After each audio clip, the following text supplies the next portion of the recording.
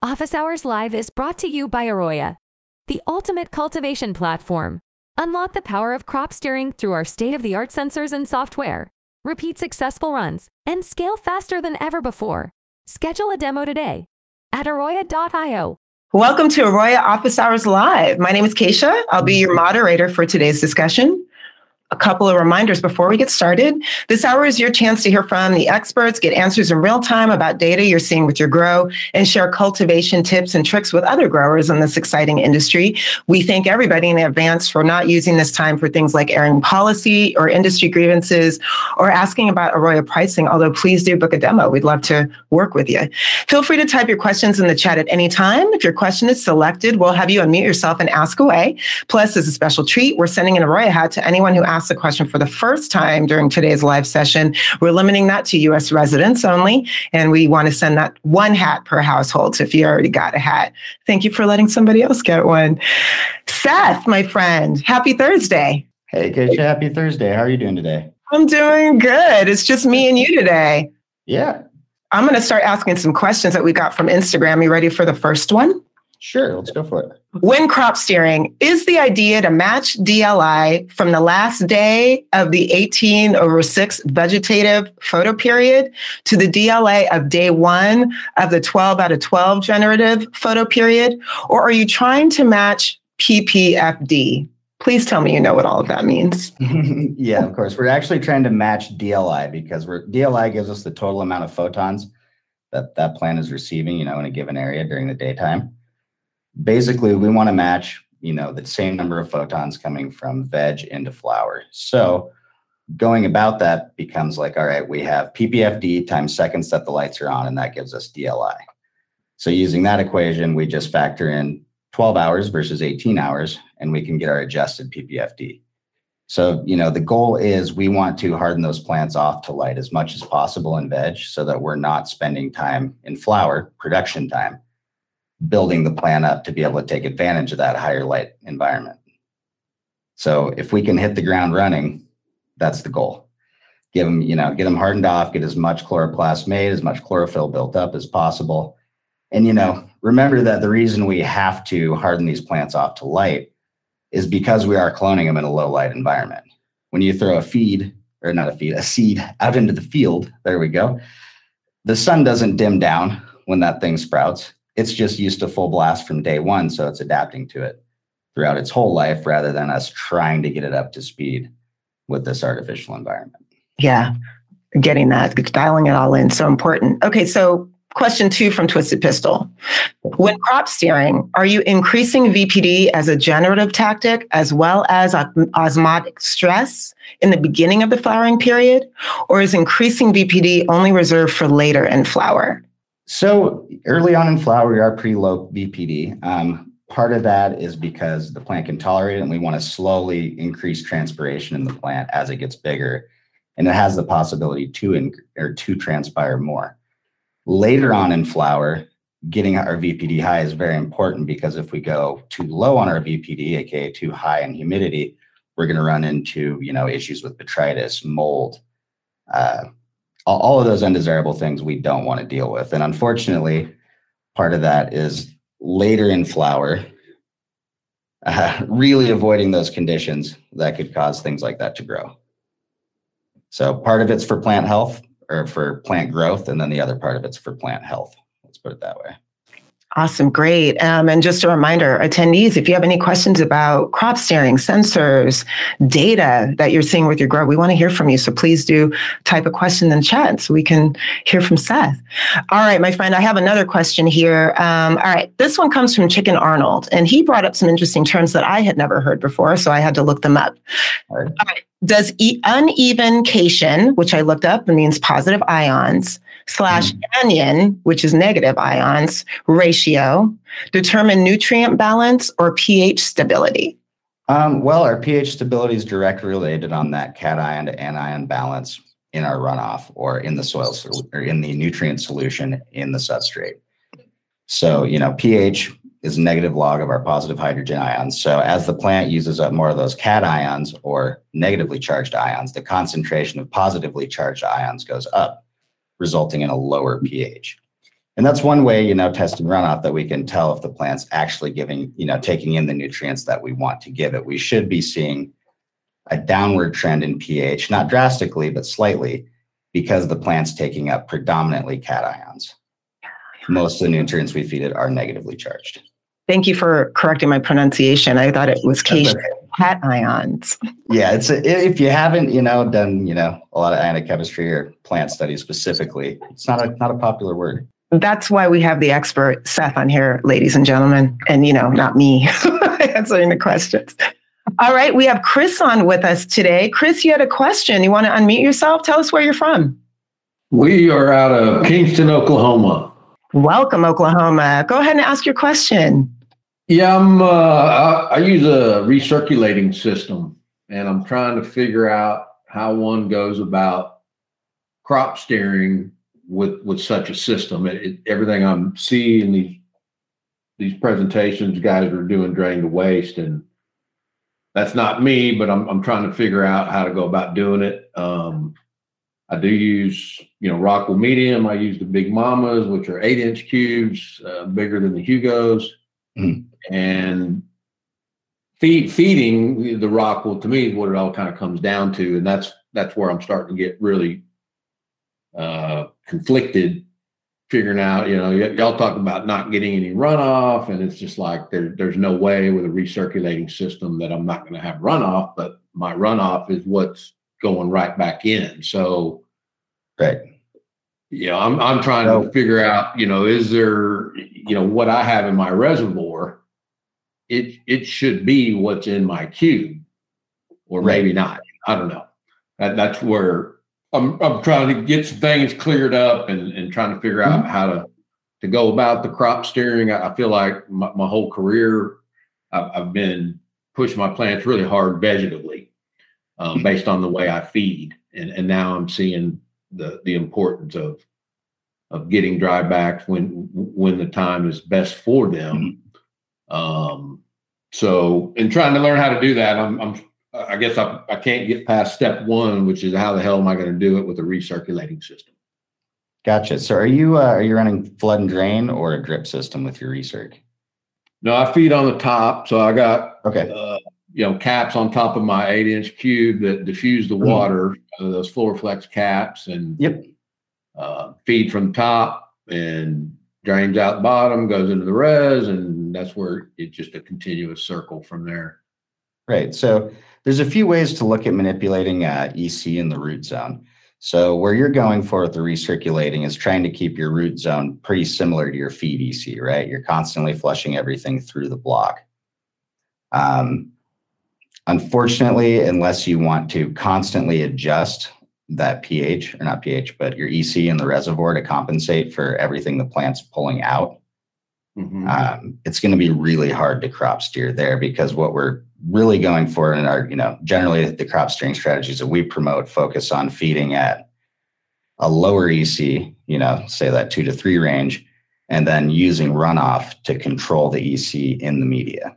So more runoff, we're washing EC out the bottom of the pot. Less runoff or no runoff, we're getting it to build up. So with a system that relies on that recirculation, it's probably not going to be very efficient or easy to crop steer. However, being that you already have a pretty great irrigation system built, it wouldn't be easy to turn over to running, say, a 3.0 and starting to get used to modulating your root zone EC via controlling runoff.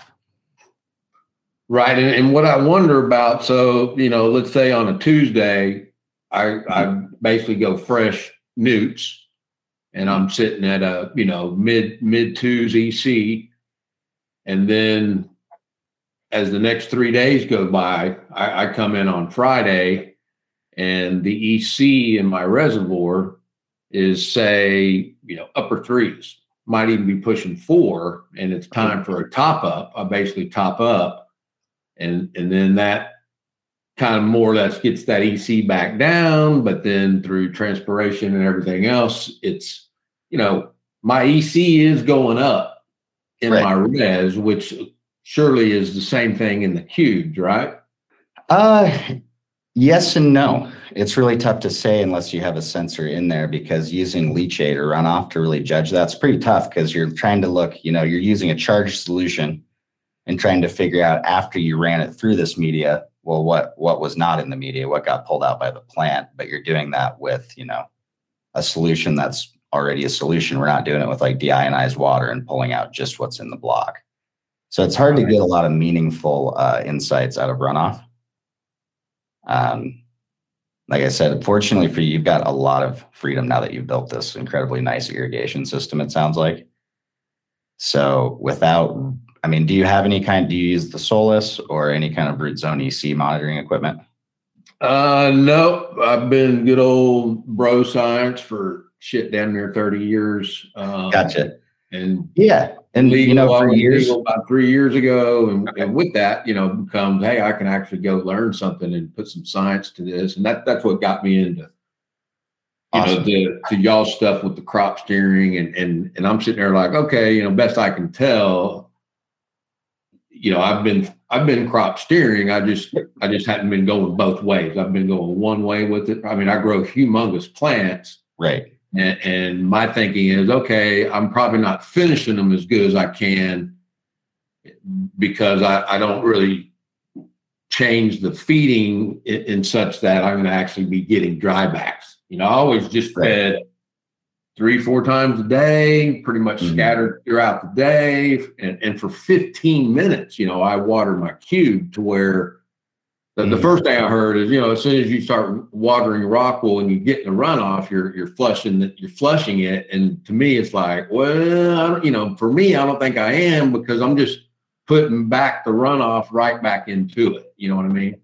Yeah. And, when you're pushing a lot of runoff, like, yes, you are flushing, but, kind of like when people first started getting into cocoa, and some of the science was you can't overwater cocoa and perlite mix a little higher EC and just maintain that in the root zone with frequent waterings, which, like what you're doing, is basically that, right? You're maintaining your EC based on what you've got in the res and frequent watering, so you're not letting it stack up quite as much.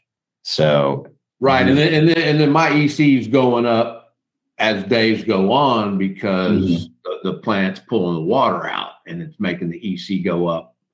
It's almost like when you guys talk about it with the drained waste, how you're building that EC and you're layering those feedings on top of each other to do that. It's almost like my reservoir is almost like y'all's cube. It's like my EC is going up in the res because there's water coming out at a faster rate than the newts, which surely is the same thing happening in the cube. And that is the goal, right? You're trying to get the EC higher than the root zone EC, right? We want your root zone EC to be higher than your feed EC. And that's the whole point of using less runoff to modulate that EC. Part of the idea is, and then the steering aspect, the generative steering, is you're making that plant think that it's not going to get the water, and therefore start focusing on reproduction. But you're doing that from the difference in EC in the root zone and by the higher EC in the cube, right? Or am I misunderstanding that? The generative Q actually has to do with the space between irrigations. So higher EC does put more water stress on by making it harder for the plant to uptake water. But what we're looking for in that generative Q is to actually have, let's say, a 1 to 2 hour irrigation window and then a 22 to 23 hour dryback. In vegetative steering, when we're there, we're giving it those small shots all day. That's like throwing an air stone into your deep water culture tank. Right. You're oxygenating those roots and telling the plant to grow, grow, grow. Like when we're doing that, the plant thinks it's raining and sunny at the same time somehow. And then in general, you're obviously starting out vegetatively, and then at some point you give it a cue to say, hey, wait a minute here, let's work on some flowers. But then are you taking it back once those flowers set? You're saying, hey, let's grow those flowers real big, or are you still technically in that generative stage, or are you flipping back to vegetative? So at times, yeah, depending on the strain, especially, we'll go back to a vegetative or bulking phase mid-cycle and then switch back to a generative ripening phase for the last couple of weeks. So 2 weeks is the general time frame for that plant to actually receive that cue and do something with it. I mean, your plants will respond faster than you would think to those cues. That's why it's important to, be consistent and not mix up your cues one way or the other. You're going to go generative for a while at the beginning, in early flower while your plant's stretching. You don't want to switch to vegetative for a few days and then switch back to generative and vice versa. You want to finish out that generative phase, go to your bulking phase for a few weeks, and then go to your ripening phase for your final 2 to 3 weeks. So ripening is about a 2 to 3 weeker. Yep. In it, honestly, all of these crop steering techniques are very strain specific. I've grown some strains before where we were never able to hit bulking because they started hitting the lights or went above it. Yeah. All we could do is run it generatively. You run that one 10 times and go, man, I can't get this thing under control. I'm going to look for some better genetics, because at the end of the day, you got to work with what works in your facility too, to be profitable. Right. And what to me gets even crazier is the fact that a lot of times you might think it's the genetic, but in all reality, it's the way you're growing it. I mean, it's the way you're feeding it. I mean, if you can grow a monster plant just by giving it water all day, and versus another guy who thinks, no, we don't want to give it water all day. He might have a shorter plant and he thinks that it's a shitty genetic, where the next guy's like, I got these monsters and it's the exact same strain. I mean, how can it be? Absolutely. And that's just why you need, data logging helps so much. It gives us that 24/7 insight to actually see all the differences between those two situations and start to make those choices. If you're especially the cyclical nature of farming, once you're, I'm sure 50, 60 crops deep, say on some strains particularly, like if you've grown the same strain 50 times, trying to remember, you remember when it did weird stuff, you won't ever remember what day. Exactly, if you didn't write it down. You'll kind of know, and it's pretty fascinating. I mean, the fact that the plant responds to such nuances, it's something just, as simple as the watering cycle of it. I guess in an ideal world, I would switch to a drain to waste type setup, but that's just not the way my facility's set. So I'm sitting there saying, okay, I know I can crop steer. I just got to figure it out based on my watering. And that's where hearing guys do little 10-second shots, this is like, for one, I can't even feed for less than a minute. I have to go get different timers and such. But I mean, I did start experimenting, and I went from 15-minute feedings to 1-minute feedings. And at the end of the day, I saw a lot smaller plants and I was losing yield. And it's like, okay, it's got to be how much we're watering this plant. And it's the longer feedings seem to work much better than when I was cutting them all down, 1 or 2 minute long instead of 15-minute long. And it really got me to thinking that, okay, the way my system is when I feed that cube for 15 minutes, I'm bringing a ton of oxygen in there, and I'm not flushing out all my newts because it's a recirculating system. And surely it's getting me up to saturation point. It's not actually drying out my cube, is it? No, but as far as veg cues go, you would have been better off giving it 15 1-minute shots and ratcheting it up, because that's 15 more air pushes.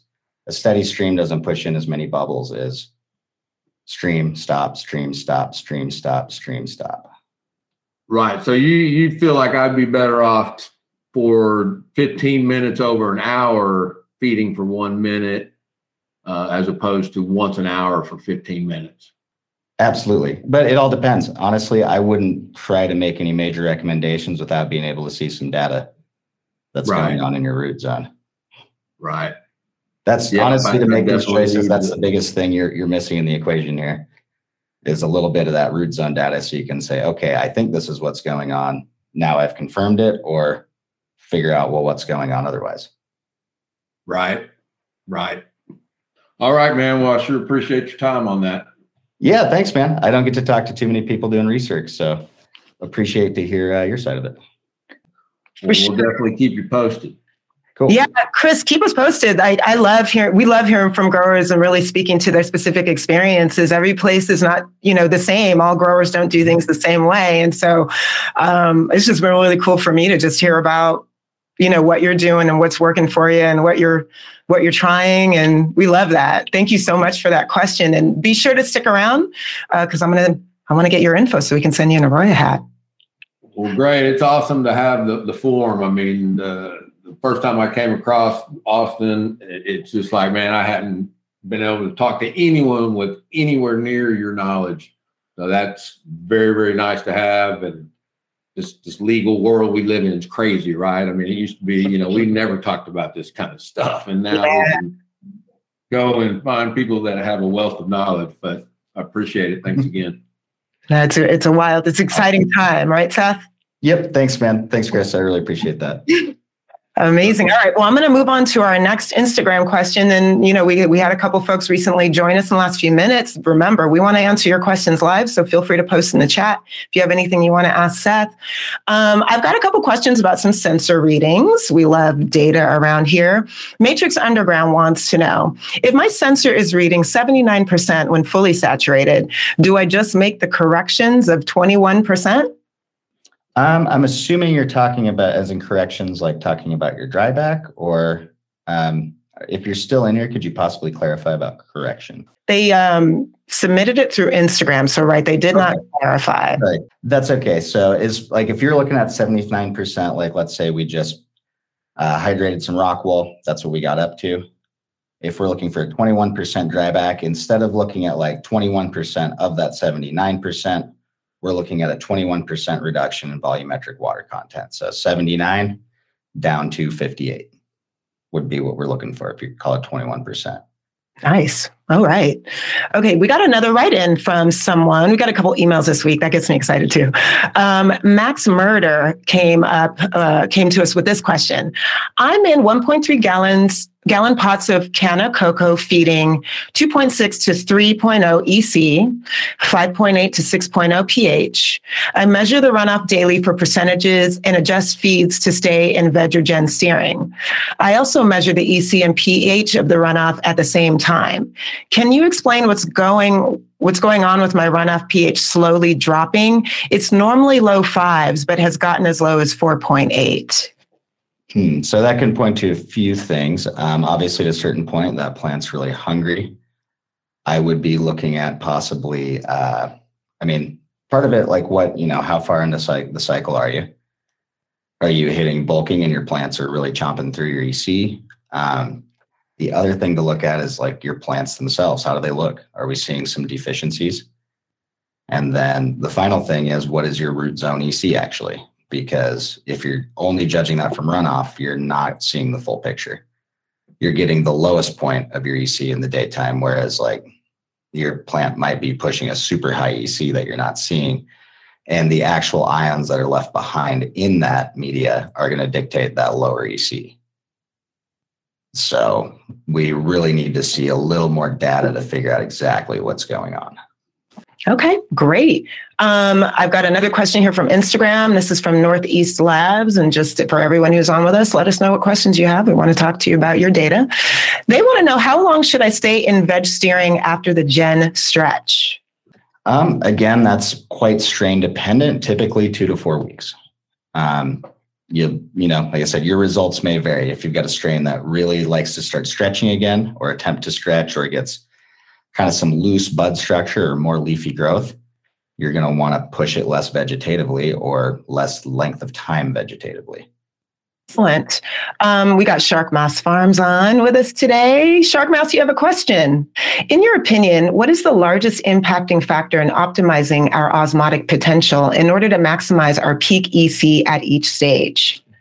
Well, to be honest, modulating your runoff in order to be able to control that EC precisely and avoiding big swings. And when I say that, like, let's say we're looking for a range of 4 to 8 or 4 to 11 or 5 to 11 EC, that's the exact range we want to stay in.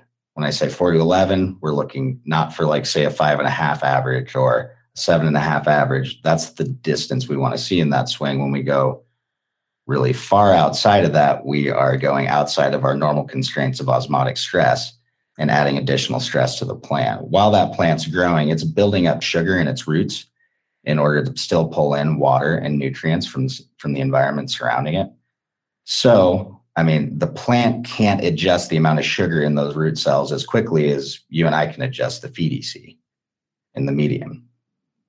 So finding that range where the plant is happy and then being consistent with it is probably the two biggest factors in being able to maximize our peak EC at each stage, or take, the most advantage of the EC we have in the block. Sharkmouse Farms put us a little note in the chat. Let us know if you got your question answered.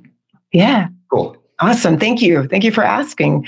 Let us know if you have any other questions. Okay. So Seth, I got a couple questions this week from Instagram. Someone asked about, do I need to be a licensed facility for the data logger? Someone else asked, when is Arroya arriving in the United Kingdom? So it seemed like maybe our community could use like an overview of, who we support with Arroya, who are, given a general idea of our clients are, what markets they serve. Can you kind of give us an overview of that today? Yeah. So, I mean, the primary reason that we are only in licensed facilities at the moment is we use in the US, it's not the FAA, but basically the radio frequency we use is business class. So we can't legally sell it to home applications or anyone that doesn't have a business license even. Like, it can be difficult depending on the situation to even get in with some, medical home growers. And that's the only reason is FCC. There we go. FCC radio rules. So one thing we are working on is changing that frequency and bringing, Arroya more to the unlicensed or home growers. I guess the nicest way you could put that. And it's the exact same reason that we're not in the UK and the rest of Europe yet, is we are working on changing that frequency to match their laws over there. So it's not that we don't want to, it's that we focused on one thing in the beginning, and now we're putting our resources towards expanding those hardware capabilities. Awesome. That's I'm glad we got those questions, because we do field those every once in a while. We will always love our home growers, but we got to follow some rules. Yeah. I don't know what it's going to be called yet, but I'll just say something kind of like Solus Pro is coming. Oh, there's some cool products coming down the line. They're just, it all takes time. This has evolved into such a big platform that, I've only been with Arroya for a year, and it's grown immensely. Like, I couldn't have even imagined some of the directions we're going with it, which is pretty cool.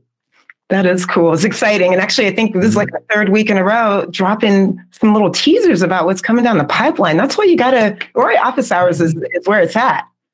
Yeah. It's where you're going to get the inside line. That's it. Okay. So I got another one for you, Seth. This is my own question. I actually was at an industry event yesterday and came across two growers familiar with Arroya. One was really excited about it. The other was less so. The one who was less excited was like, a computer can't tell me how to grow weed. And I was like, I wonder what Seth would say to something like that. So now's my chance to ask. So yeah, how would you respond if you'd heard something like that? You know what? There's still always going to be the human factor. There's certainly a huge skill in being able to look at that graph and then determine, okay, you've got to have the mechanical skills to operate your HVAC system, or pay someone to solve that. I mean, you either have to know how to fix all these problems or make these adjustments, or pay someone who does. And that's certainly a reality. But at the end of the day, using a computer or science is going to allow you to optimize your efficiency in the situation. So like, yes, you can do absolutely great by feel, no doubt. But are you going to be able to repeat that the same way? Are you going to be able to optimize it? This would be like saying, can I crop steer by hand watering? And the answer is kind of, but probably not as precisely as you could with technology. Yeah. So, yeah, in my opinion, I think, the people that aren't excited about it, one of the main things they're worried about is, and maybe this is consciously or subconsciously for some of them, but now we're quantifying and evaluating every part about it. That thing you did that was your special sauce, like I used to think irrigating 6 to 8 times a day was pretty special. Like 6, 7 years ago, I was like, wow, my weed grows super fast. compared to my buddies in these big pots watering every other day. But in reality, now that I have, data logging equipment, I can actually be way more efficient about it. But at the time, I was like, yeah, that's super cool. I made this observation. It seems to be reliable. It works. But now I can take that to the next level using tools like Arroya. So let's talk about that a little bit more in detail. In general, let's touch on what is crop steering, and then does Arroya help enable cultivators to do it? Crop steering is just the manipulation of your environment and irrigation in order to optimize plant growth or steer it in a direction we want. So basically, by applying different types of stress, we can directly impact plant morphology. And by doing it over and over and recording the results, we can predictably impact plant morphology. So the idea is, we're applying specific irrigation strategies that end up producing both osmotic stress and in extreme cases, drought stress within the plant, and also applying in vegetative steering, minimal stress and giving the plant everything it needs, plus some in the form of all those little oxygen pulses to continue growing. So crop steering is basically just strategic use of your facility and resources to produce the results you want. People have been doing it since they figured out how to prune grapes. It's not new. We've just put new words on it. And again, Arroya is helping people really, really dial it in and repeat those results. That's the key, really, is, building a recipe that you can repeat. Getting that consistency, which the patients and customers want. Yeah, exactly. And it's important for your business. I mean, for any producer, you want to be able to have a basically guaranteed amount of product that you can sell every month or every other month or whatever your interval is. You want that to be the same or increasing. If you're locked in on square footage, you don't want, unless you're planning on getting some crazy premium for a strain that does not yield well for you, you always want to maximize that. That's the nature of business, I think. Yep. Keep on growing. All right. Well, I actually have asked all of the questions submitted so far. Maybe our attendees in the last couple minutes here, if you have any questions that for Seth that we can touch on, we'd love to hear from you. But, until that happens, Seth, you excited for 420? What are you doing? Yeah. Actually, what day is 420 next week? Next Wednesday? Well, I'll be in Portland visiting some weed farms, so something fun. Well, I'm glad I brought it up, and everybody else is on with us. Happy almost 420. Our next broadcast will be after 420, but I don't know. It's certainly on my mind. It's my favorite time of year. For sure. Awesome. Well, I think maybe that's it. I just saw one pop up in the in-call messages. Oh, yeah. There's some of the biggest features of kiosk. Yes. What are some of the biggest features? I'll start with that and I'll get back to you, Chris. Basically, kiosk is an awesome way to have that tablet mounted somewhere in your facility and to have a gauge view of that room. So instead of staring at graphs, you can go look at some quick averages, get an idea, and move on with your day, and also go check, the tasks associated with that room or log in and view your tasks. But for me, the biggest feature is the at a glance look. Hey, this is simplified. I don't have to make sure and check that I'm in the right room, looking at the graph. Nope, this kiosk lives here. It's displaying this room data. There we go. And also allowing people to not, employees to still access their tasks without getting their own phone all sticky. That's probably huge as well. As far as Oklahoma goes, Chris, I have not personally been down there for this job yet. But we'll get down there. We have quite a few customers in Oklahoma, and we're always looking for more. In fact, we're working on metric integration in Oklahoma as well. And sorry, we got one more here from Sharkmouse. He wants to know, I'd like to get your thoughts on UV inputs since the peer-reviewed data is so conflicted. I think UV could be important. We could be missing out on something there. But at the same time, for years of growing under HPS and LEDs that aren't UV supplemented, the herb still turns out great. So I think, unfortunately, I have to agree with you. The peer-reviewed data is pretty conflicted at the moment, with people finding some significance and others finding no significance. And, for all we know right now, it could be kind of like there's an argument, about a decade ago with molybdenum and nickel as essential plant elements. And depending on what varieties of the same plants they tested it on, they got different results. So in that specific case, there was a lot of research, and in the end, it was like, well, some need it, some don't. So that's kind of how I feel about UV. It's awesome if you can afford it, but I wouldn't worry about it. Shark Mass Farms, great question. Thank you so much. Things are just changing so fast, right? Like constantly. Seeing your comment here about metric. Everybody's favorite topic, but it has to be done. Stay ready so you don't have to get ready. That's what we say about metric around here. Amazing. Yeah, no, Seth, it looks like Chris is ready to host you. Yeah. I haven't been to Lake Texoma in about 25 years. So, maybe it's time to go back down there. Who knows? Awesome. Well, this has been a great show. I think those are all the questions we have for today. Seth, we held it down. I hope you're good. We made it through. I was scared without Jason, but we can lean into education. It worked out. We're two peas in a pod, just talking about cannabis. It's so exciting to have all you folks on with us today. Chris, just want to point out for you personally, please stick around for just a few more minutes so I can get your contact info. But thank you all so much for joining us for this week's session of Arroyo Office Hours Live. If you have any questions about Arroyo, how it can be used to improve your cultivation production process, or any other topic you would like for us to cover in a future Office Hours episode, please let us know by sending us a message in the chat. Shoot us an email at support.arroyo@metergroup.com or send us a DM over Instagram. We want to hear from you. We record every session. Everybody who's on today will receive an email link to the video by email, rather. And then we'll also put the video on our Arroyo YouTube channel. Like, subscribe, and share while you're there. And if you find these conversations helpful, please feel free to share with your network and spread the word. We'll look forward to seeing you all next time. Thank you all so much. Thanks, everyone. Thanks, Keisha. Office Hours Live is brought to you by Arroyo, the ultimate cultivation platform. Unlock the power of crop steering through our state-of-the-art sensors and software. Repeat successful runs and scale faster than ever before.